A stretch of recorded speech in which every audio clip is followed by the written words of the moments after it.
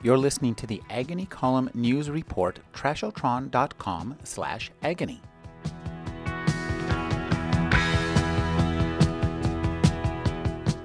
The new novel by Yann Martel is The High Mountains of Portugal. Thank you for joining me, Yann. It's a pleasure, Rick. Thanks for having me. This book is driven by story, and I think story is, in a sense, a central character in this book. Absolutely. It's been a preoccupation of mine. In fact, since my first book, my very first book was a story about stories, about how we construct stories and what they mean things to us. And Life of Pi is basically a story about two stories and the choice of stories that the people might want to choose to account for reality. And you're right, in this one too, there's also three different stories, and they're all about the narratives that we construct about our lives. I think that the narratives in this book are really interesting because they're each of them refers to things that happen well outside the narrative and uses those as kind of magnetic poles to drive the narrative forward. And I think that's an interesting technique of maybe the way that we experience our lives, is that our stories are always heading towards something that's outside of the story itself. Absolutely. There's something profoundly dynamic about story. A story, by definition, is not static. And I think that just reflects the facts of our lives, that we live along a time continuum. River, as I say in my novel, time is a river. Time is a river. It flows, and we flow with it. And so our need to storytell, I think it reflects that capacity that we live in a time continuum, and we want to account for that time. In a sense, we want to direct the river of time, and we direct the river of time through the stories that we construct.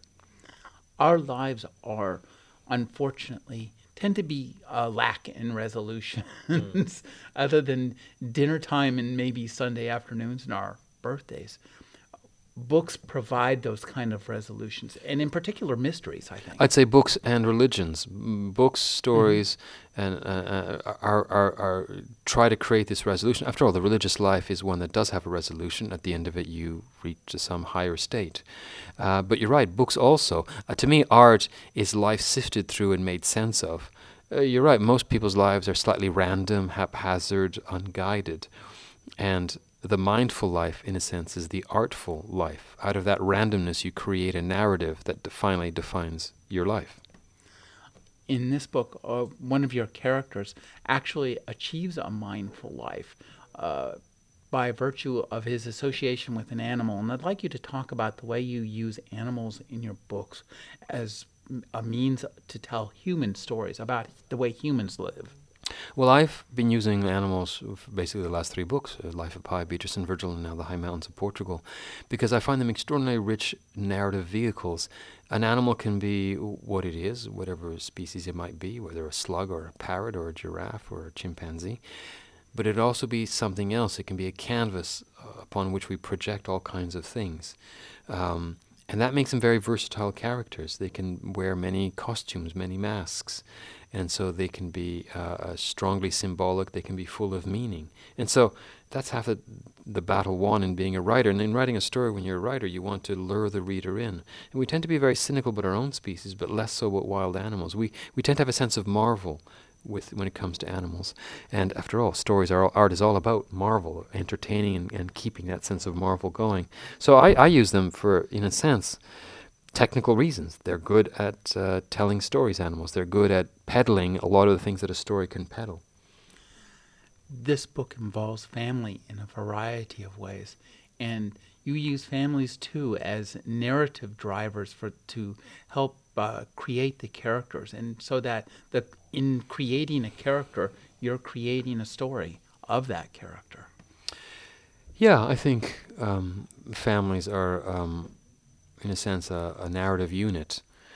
In a sense, people who have no family. I'm not talking about the nuclear family. I'm talking about the bourgeois nuclear family. Any kind of an association with their created family. You're a gay man, and your gay friends are your family. I'm talking of families constructed like that. Those are all, I think, the premises from which we start stories. So in fact, I'd say not only families but friends. All those associations we make are narrative associations. It's interesting, animals don't live with stories. They don't have stories. Even if they live in packs or in groups or in prides or whatever, those are simple associations for biological reasons. our associations are driven by narrative. Through those associations, we create the stories that define who we are and why we are. I've been speaking with Jan Martel. His new novel is The High Mountains of Portugal. Thank you for joining me, Jan. My pleasure, Rick.